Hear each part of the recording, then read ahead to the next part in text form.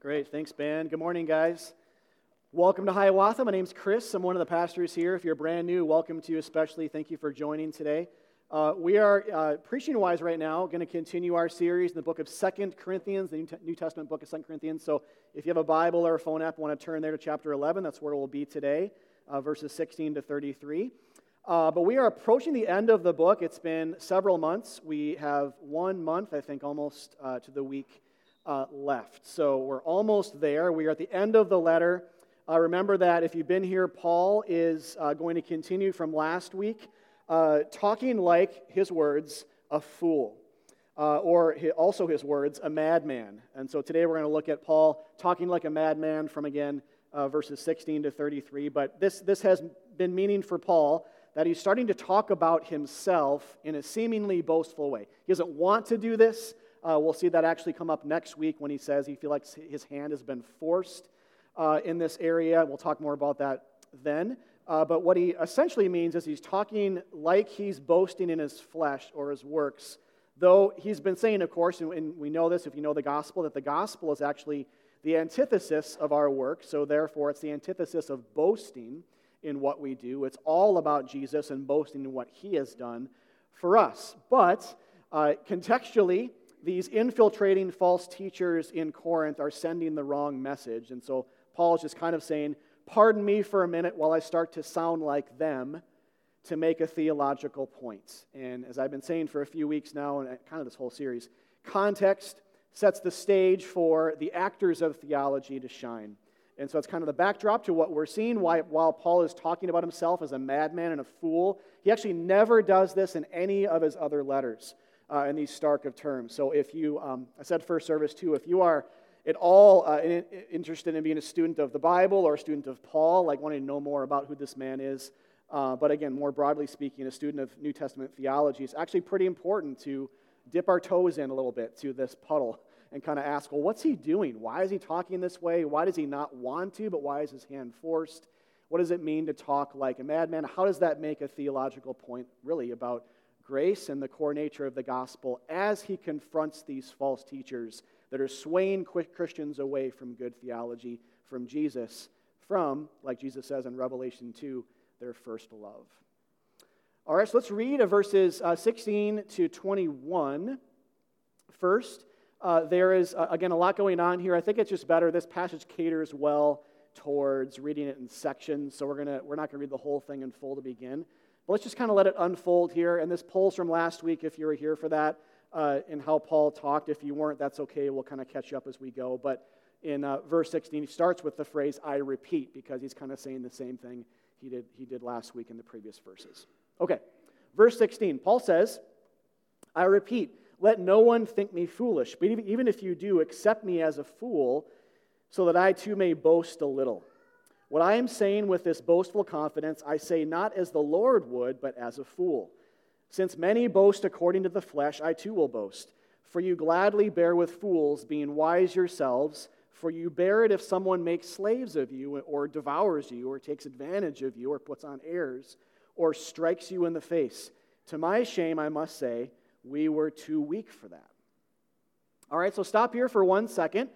Paul, as I said before, Paul is essentially continuing to say, let me boast a little in myself, and in that boasting sound like a fool, because fools boast in themselves. But he even says here, not as Jesus would, not as the Lord would, which is to say, this is not a command of Christ. I'm talking like you guys talk, and you guys are the self-righteous fools, though you claim to be wise. So again, remember the Corinthians are they're starting to entertain a gospel of strength, not weakness as they should. It's becoming flipped by these super apostles who are infiltrating the church and downplaying Paul and his teaching, kind of upplaying themselves and their Jesus plus theology. So they believe in Jesus, they start well, but they're adding to him, they're believing in another form of him, to quote from last week, another Jesus, another gospel, another Holy Spirit. And so they've succumbed to the all-too-common temptation to start with Jesus, but then to advance to advanced forms of Christianity which look like ourselves, and emphasizing our good works apart from being attached to the vine, which according to all that Paul is arguing here is a fleshly version of the gospel or a fleshly version of Jesus. Verses 20 to 21 is interesting. He's definitely talking in hyperbole here when he talks about what the teaching they're listening to is doing to them physically. It's hyperbole, but he is saying that they're being made slaves of by the teaching. They're being devoured, actually eaten by the teaching, and being struck by it. So again, these super apostles and their teaching are not neutral. They're actually harmful. My old pastor used to say all the time, I'll never forget it, bad theology hurts people, which may sound like an obvious thing to say. It's not always obvious to people, though, but bad theology is not neutral. It's not just like something on a shelf over here that we might consider but then reject because we realize that it's wrong or something. But a lot of times it's harmful, whether emotionally or spiritually or even physically. It's a bad theology is a harmful thing, and you kind of see that here. But a lot of this terminology, and I highlighted a few of them to make the point, is actually symbolic of what we hear the Old Testament law does to us in other parts of the Bible. So whether it be in earlier parts of this letter in chapter 3 where Paul says the Old Testament law actually kills us, we can't keep it, it harms us. Sin kind of seeking the opportunity through it, to quote from 1 Corinthians 15, actually causes us harm. Or figurative, so that's more literal, or the more figurative way would be to look at a place like Acts 23, where it says the high priest, who the Bible says represents the law symbolically elsewhere in the Bible, struck Paul in the face, same phrase from today's passage. Or where it says in Galatians 3 that the Scripture, speaking of the law, imprisoned everything or everyone under sin. It made the problem of sin worse because it held out an impossible to keep standard, as it always does. So the super apostles teaching then, what they were doing a lot of things, but they were, again, pushing law obedience as obligatory and necessary to remain in the faith. And Paul's teaching just didn't do that. And so they were different. They were stark differences. And that's why you see Paul talk so strongly. It's why the letter exists at all. It's why there's obvious disdain of Paul starting to rise up. If they were similar, you wouldn't have any of that. But there were obvious differences, and that was kind of one of the stark ones, is Jesus was alone, Paul's message. Actually, in 1 Corinthians 2:2, Paul says, I decided to know nothing among you except Christ and Him crucified. The super apostles were anything but that. They were choosing to know many other things and adding those things as requirements onto the faith when, in fact, Jesus never did, and of course, the Bible doesn't. So the Corinthians are bearing, then, I would say, to quote from verse 20 here as well, to use a word from it, the Corinthians are bearing with the pain of the added requirements and the pain of living underneath a false Jesus who demands things of us that the true Jesus never did, and then who presents as a less loving Savior. That's a painful thing. It's a harmful thing. But the Corinthians are bearing with that pain. They're like, we can do it. We can stand up underneath this. And Paul is saying, well, I can't. Maybe you guys can. But I certainly can't. Titus can't. Timothy can't. We're your pastors, and we can't. So are you guys ascending above us? Are you stronger than us? It's kind of the sarcastic way he's starting to talk. And so again, in 21, when Paul says, we're too weak for that, I'm too weak for that, he's saying, I'm too weak for what you are enduring theologically. I'm too weak for the law strikes. I'm too weak for the commandment imprisonments. I'm too weak for it. It's great you guys are stronger. He doesn't actually believe they are. But again, he's talking like a fool, like a madman, sarcastically. It's in love, but to make a point here. And part of that is just to say, I'm too weak for that. Reminded me in Acts 15, actually, where you see Peter stand up. And if you know the context here, it is lots going on, but essentially there are Jewish Christians, kind of similar to what's going on in Corinth, actually, who are in Jerusalem at this point, but they're infiltrating, in a sense. They're bringing forth false doctrine. They're hearing that Gentiles are becoming Christians. So non-Jewish people are believing in Jesus for the forgiveness of their sins. They're being saved. They're folded into churches. And these Jewish Christians are coming in saying that we need to require them to obey the law of Moses. This is from the first part of 15. We need to require the Gentiles to obey the law of Moses. And they have a council about it. They actually meet. It's the first historical Christian council we have, and it's in the Bible. And they meet to talk about it. It's lots that's said, but the first guy who stands up is Peter, and he says this to these Jewish Christians. He says, "Why are you putting God to the test by placing a yoke," speaking of the Ten Commandments and the law of the Old Testament, "placing a yoke on the neck of the disciples that neither our fathers nor we have been able to bear? We were too weak for that. Why are we adding that to others, requiring adherence to it?" But then he says, this is instead what we believe. This is instead the gospel. We believe that we will be saved, and ongoingly so, not just at conversion, but saved every day and saved at judgment through the grace of the Lord Jesus, just as they will. And so I think similarly here, Paul is saying something similar. He's saying, I'm too weak for the law that you are laying like a yoke around your neck. And that's where the irony kind of is here, is Paul saying, I led you guys to the faith. I led you guys to Jesus. I started your church. Are you guys passing me up now? Are you strong for that which I'm not? So Paul's saying again, I'm too weak for the law, and I'm a Jew who was born under it, but now I'm free of it. That's been part of his message, right, throughout his whole life. Book of Acts, but stemming into all of his letters, Paul says, I too am a Jew who was born under it, but now I'm free of it. Are you Corinthian Gentile, believers, all of a sudden going to be the one generation who can actually stand up underneath the law? You really think that? Of course not, but this is the way he's starting to talk. All right? Let's keep going into the rest of verse 21. We'll keep reading the next mini section here. Paul says, "But whatever anyone else dares boast of, I'm speaking as a fool, I also dare to boast of that. Are they Hebrews? So am I. Are they Israelites? So am I. Are they offspring of Abraham? So am I. Are they servants of Christ? I am a better one. I'm talking like a madman." All right, so we're going to stop right there, even mid-sentence, for just a minute to note a couple of things. I think there's kind of two things going on. When Paul's essentially likening himself to the super apostles here to make a couple of points and to build into his next section, which we'll get to. But Paul's likening himself to the super apostles, saying, are they this or that? Well, so am I.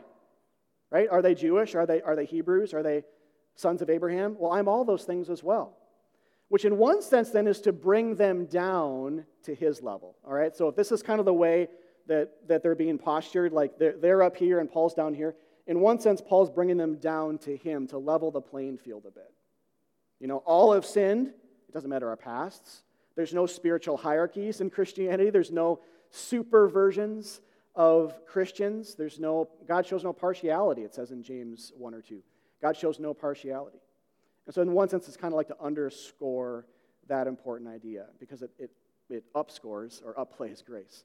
But another way to look at it would be to kind of flip that around and say, Paul, by saying this, is bringing himself up to their level in talking like a fool. But in order to say, guys, I'm a Jew as well. I know the Old Testament better than they do. I've been around the block a few times as a pastor and a theologian. I used to even kill Christians, and now I am one. And now I'm the one being killed all day long for the sake of the church. Doesn't my opinion matter? Paul's essentially saying here, this would be like someone in like a Minnesota versus Wisconsin debate. It'd be like someone saying, well, I'm from Wisconsin and I still think Minnesota's better. So I know I'm saying that to a room where there was like 10 Packers jerseys in here last week, so bear with me, guys. But it'd be like someone saying, well, I'm from Wisconsin, but I still think this is, a better place to live or better. I like it here better. Versus someone from Minnesota saying that, you'd say, well, of course they think that, right?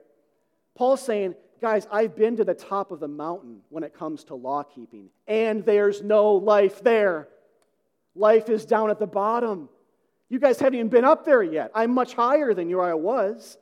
But I'm telling you, as your pastor, as an apostle, as one saved by Jesus, as one just like you in a lot of ways, but also one who's different, who is, we'll see this in a minute, who's labored more than you, I'm telling you, ascending is not the answer. Staying low and being okay with Jesus alone is where life is at. All right, more on that in a minute. But then he says this. This is a striking, all the things he says in today's passage, this is probably the one that, for you may have stuck out the most. It certainly did for me. Then Paul says, in verse 23, are they servants of Christ? Well, I am a better one. It's like, Paul never talks like this. He doesn't want to, right? He sounds like he's bragging in himself, which he says elsewhere, strewn throughout the letter. That's the mark of the unsaved. But Paul's saying, my hand is forced to make a point. Are these people servants? Well, I'm telling you, I'm a better servant. And what he's going to do next is he's going to go on to defend this statement by unpacking his resume a bit. And so now, if you didn't read ahead already, some of you guys might know where he goes next, and that's okay. Try to look at this with fresh eyes. But I'm guessing a lot of you have either forgotten or never read this. And so what I want you to do is kind of put your hand, if you have your Bibles open or phone apps, just kind of literally or figuratively, put your hand over the rest of the passage. Everything that follows the word madman. Put your hand over that and ask yourself, what do you think comes next? When Paul says, I'm a better servant and here's why, what's the why going to be? What's he going to say? What do you logically think would follow when someone would be in a state of boasting maybe, but just kind of talking about, comparing himself to someone else? What do you think he's going to say?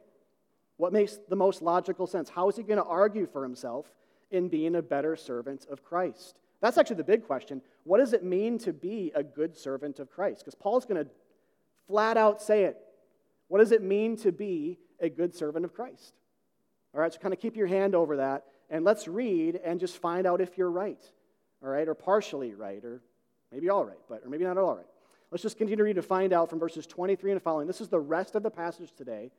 He's going to unpack how he is a better servant. All right? Verse 23, here we go. Are they servants of Christ? I am a better one. I'm talking like a madman, with far greater labors, far more imprisonments, with countless beatings, and often near death. 5 times I received at the hands of the Jews the 40 lashes minus 1. 3 times I was beaten with rods. Once I was stoned. 3 times I was shipwrecked.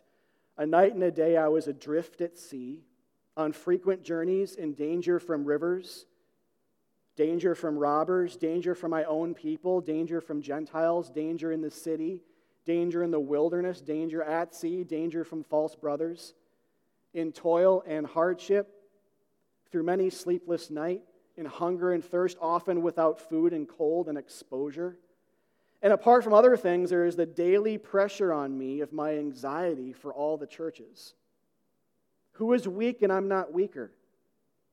Who is made to fall and I am not indignant? If I must boast, I will boast of the things that show my weakness. The God and Father of the Lord Jesus Christ, who's blessed forever, knows that I am not lying. At Damascus, the governor under King Aretas was guarding the city of Damascus in order to seize me, but I was let down in a basket through a window in the wall, and I escaped his hands.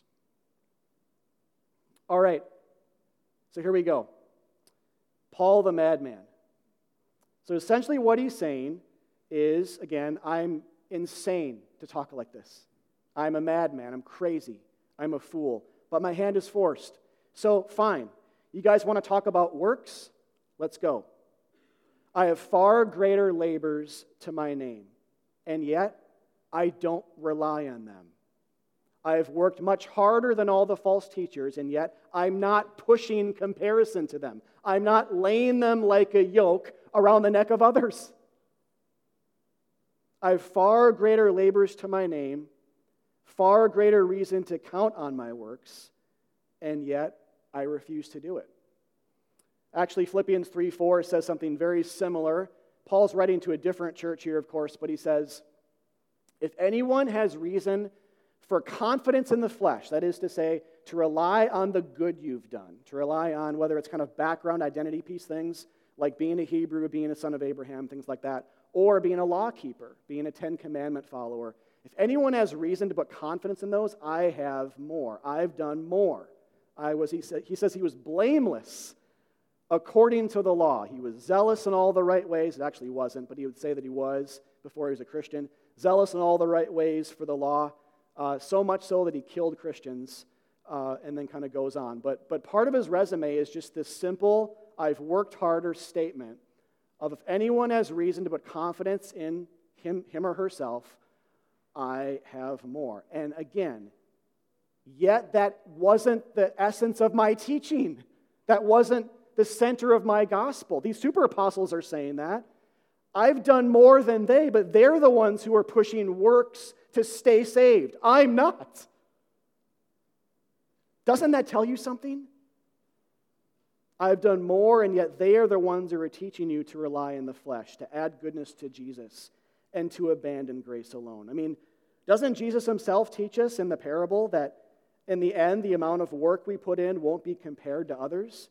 Think of the parable of the vineyard workers, for example, where it says in the end that we will all be, quote-unquote, paid the same. The same grace will be doled out to all of us, good people and bad people, those who worked a lot and those who worked very little. I mean, Jesus isn't like shy about this. It's not like that parable. It's cloudy. It's quite clear. And so Paul starts by saying, I've worked more, and yet I preach work less.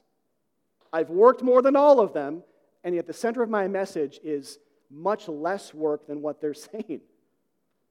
You know, it's sort of like, again, like that Minnesota-Wisconsin thing, but it'd be like with like the lottery. Someone saying, I've won the lottery, and it didn't give me life. You guys don't want it. And these other people are saying, no, winning the lottery, that's where we'll get life and comfort and all this good stuff. But you haven't won it.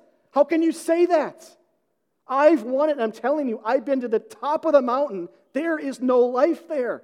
The top of the mountain of the law, the top of the mountain of what you do will define you. What you do will keep you saved. I've tried it. It doesn't work. I came all the way down. In fact, when Jesus saved me from my sins, speaking again on Paul's behalf, Paul says, I fell to the ground, the light was so bright. And that's what happens to you and me when we're saved. We don't stand up, we fall down, because the gospel brings us low in a loving, healthy, good way, and it makes Christ big, right? Because we're saved by his grace, not by what we do. And so when Paul continues then, he talks, after this first clause, he spends the rest of the list talking about his sufferings, right? It's a laundry list you guys may have read before, maybe not.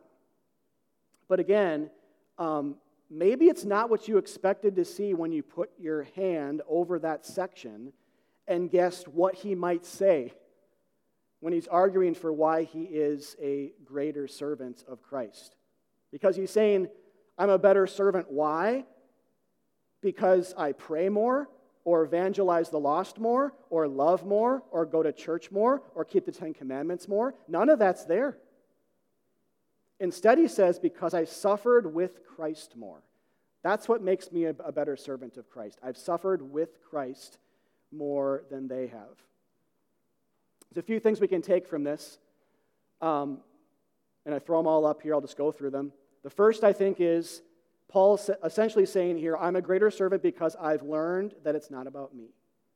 That's part of what it means to grow, part of what it means to be a good servant of Jesus Christ, especially in his position as a leader of others.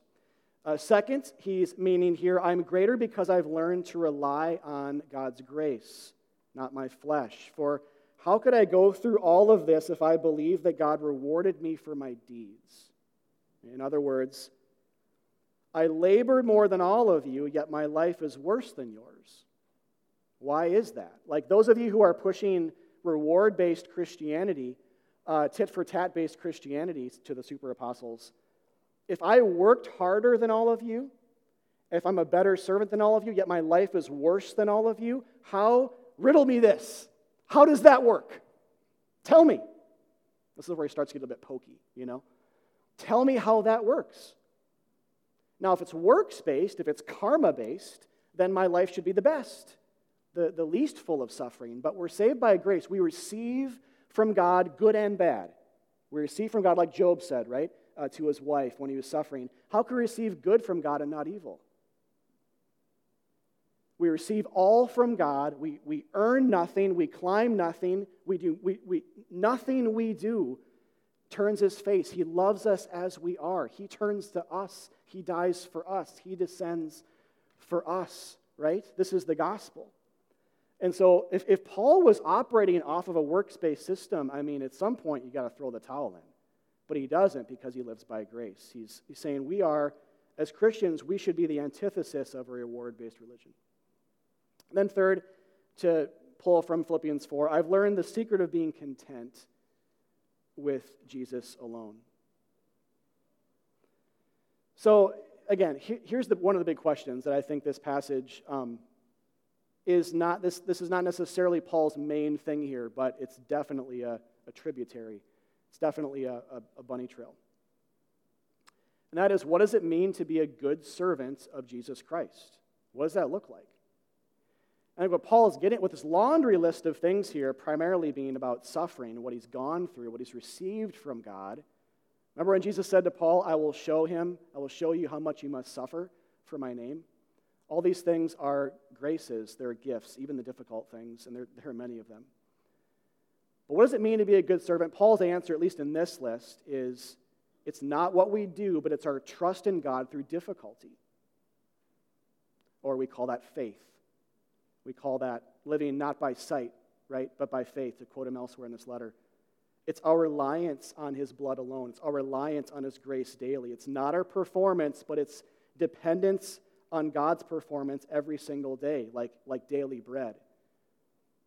This is why we take communion, right? This is why Israel ate the manna in the desert and no other food, because the manna represented Jesus. This is why Jesus says in John 6, now the new manna is me. And he establishes communion. Like, we eat the one thing. Like, we don't eat... Israel ate one type of food in the desert, not a bunch of foods. One type of food.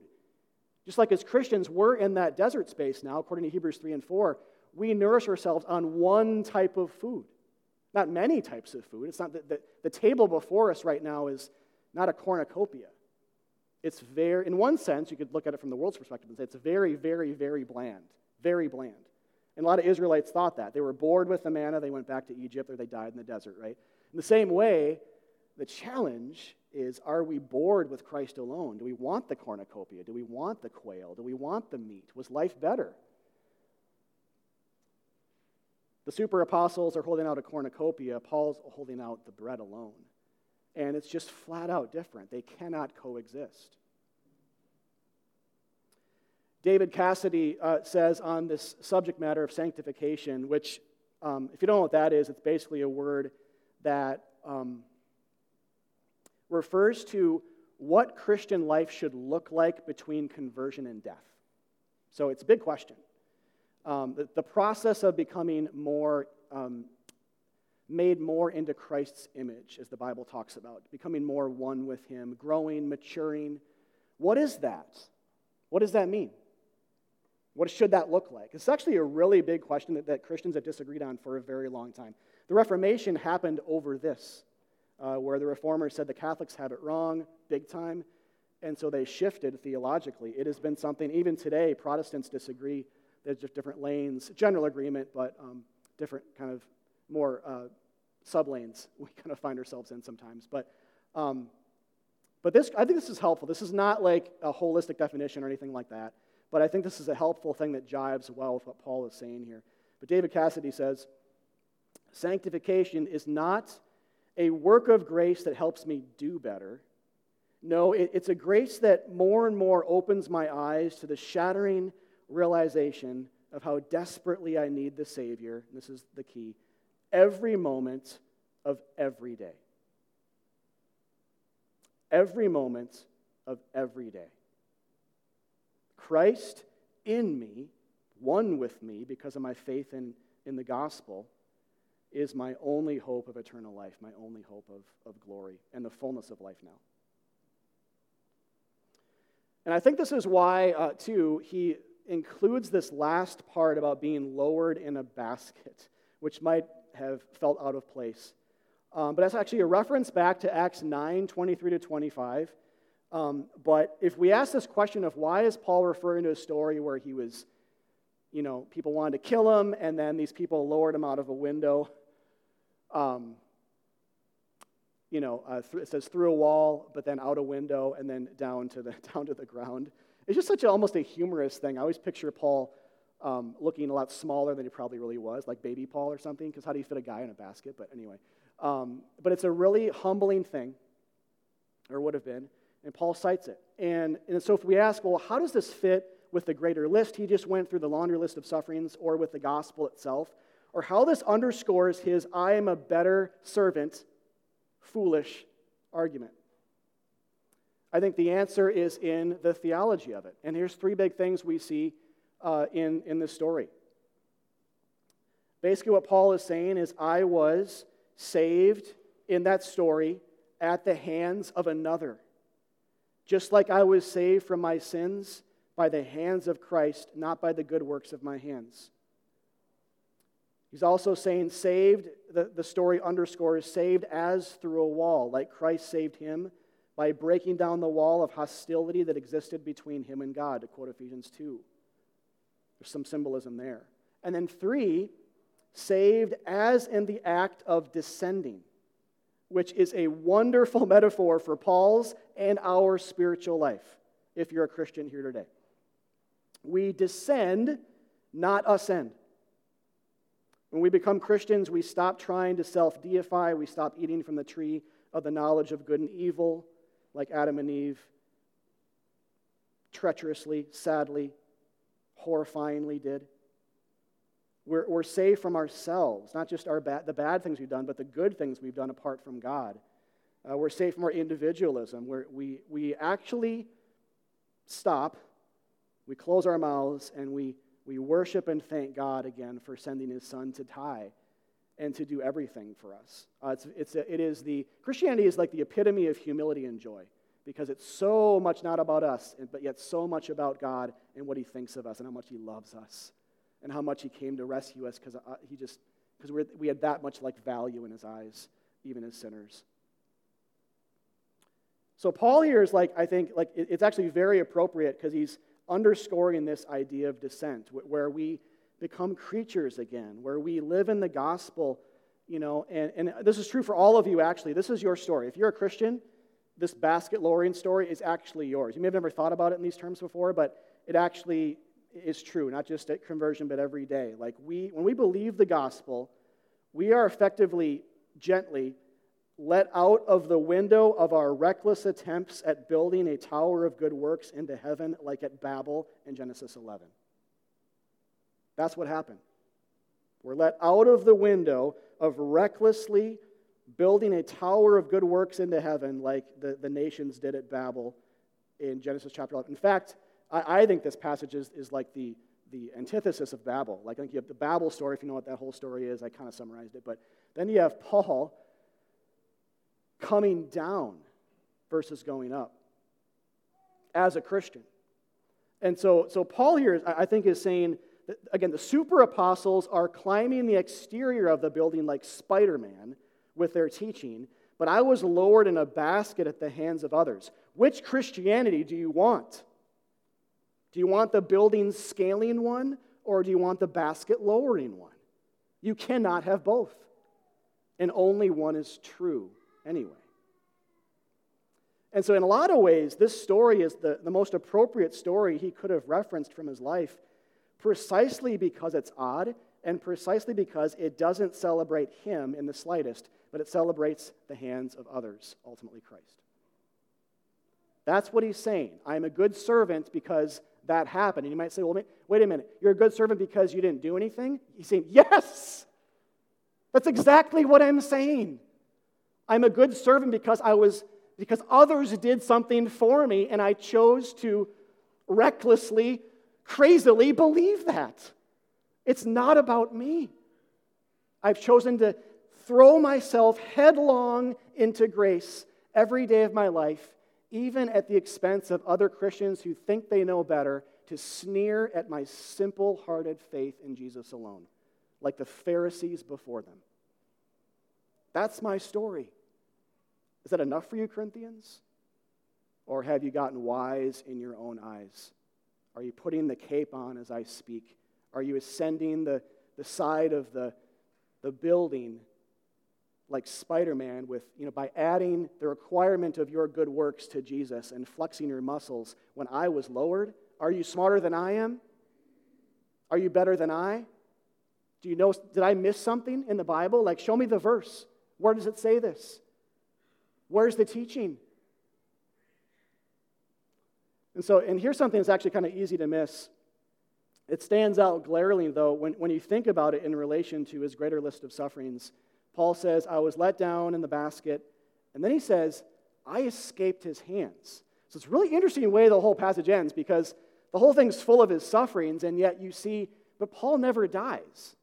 Like in all these things, he never kicks it. He never takes his last breath. He's stoned, he was shipwrecked, lost at sea, almost starved to death. He was, he had the 40 lashes minus one, which killed a lot of people, just that alone, because it tore up the back so much and exposed internal organs, if it was bad enough. But Paul went through everything, and yet he didn't die. And in this story, this guy wanted to kill him, but he escaped. And so Paul's saying kind of two things. I suffered more than all of you, and yet I also escaped suffering. The way I escaped is through Jesus' seizing and his crucifixion. Because you see, Jesus didn't escape at the hands of the crucifiers. This is the gospel, you guys. Jesus didn't escape. Paul escaped, we escaped, but Jesus didn't escape, but instead was seized and instead was crucified. So in this, Paul's laundry list here is actually Christ's, but with a twist. And I threw it on the screen here for clarity. I'll just read through this. It is to say that so I'm lumping ourselves in here with Paul. We had anxiety, but he sweat blood in the garden before he died. We were shipwrecked in our sin, but he was the ship that was broken apart to provide flotation for castaways to the island. We were in danger from robbers, but he was crucified among robbers. We're in danger outside the city, but he was crucified outside the city for us. We were in danger at sea, but he was swallowed by the sea, like Jonah before him. We had sleepless nights, but he was put to sleep, to death, in the tomb to carry our sins far, far away. We could go on. But Paul is saying to the Corinthians, have you guys looked at my life? Why are you moving on from that which God wants you to see replayed every day of your life and mine? Though we suffer, sometimes immensely, Christ suffered more for you and me, so we can escape from that which truly threatens us, which is sin and death and the devil in our hard hearts. The problem that we really faced, which was separation from our Creator. That's what Jesus bridged. That's the essence of Christianity that the super apostles are doing this to. They're taking their focus off of that with their teaching and their posture and their pompousness. They're boasting. And Paul's saying, look, okay, I'll play that game. I'll be a fool too for a little while to show you that I have actually more to boast in, but I'm not. If there was ever anybody who could say there was a religion that could save you by what you do, it would be me. Out of all the other people who've ever lived, and yet I'm saying that's not it. So why are you trying to do it? Stop it. Stop it and believe in Jesus Christ alone, that he actually loves you, that you cannot add to it.